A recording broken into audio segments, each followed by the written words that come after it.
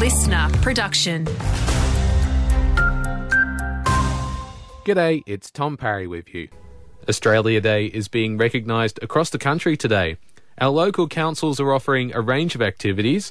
Mount Alexander Shire is holding a joint Aussday Survival Day event from 10 a.m. at Castlemaine's Victory Park, where it will announce its Citizens of the Year and welcome its newest citizens.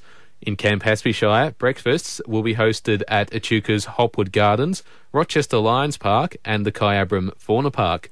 Loddon has award ceremonies across the Shire, while Macedon Rangers Council is offering free entry to the Woodend and Lancefield outdoor pools from 12 to 6 p.m. In Sunraysia, a breakfast and awards ceremony will be held at Mildura's Nawinji Place, while a Shared Connections Day is being recognised in Robinvale and Swan Hill.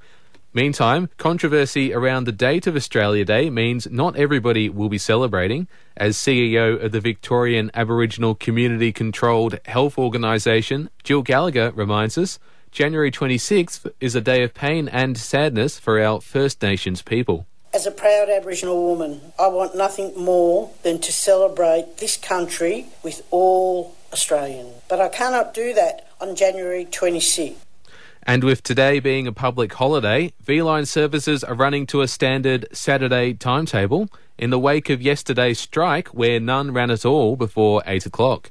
The industrial action has frustrated the rail operator's CEO, Matt Carrick.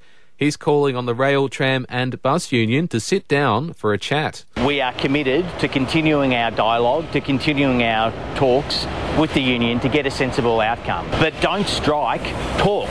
We need to compromise if we're to get an outcome here. Briefly in sport, the Bendigo Spirit recorded an 18-point win against the Canberra Capitals last night. Alex Wilson and Kelsey Griffin both top scored for the Spirit with 23 points each.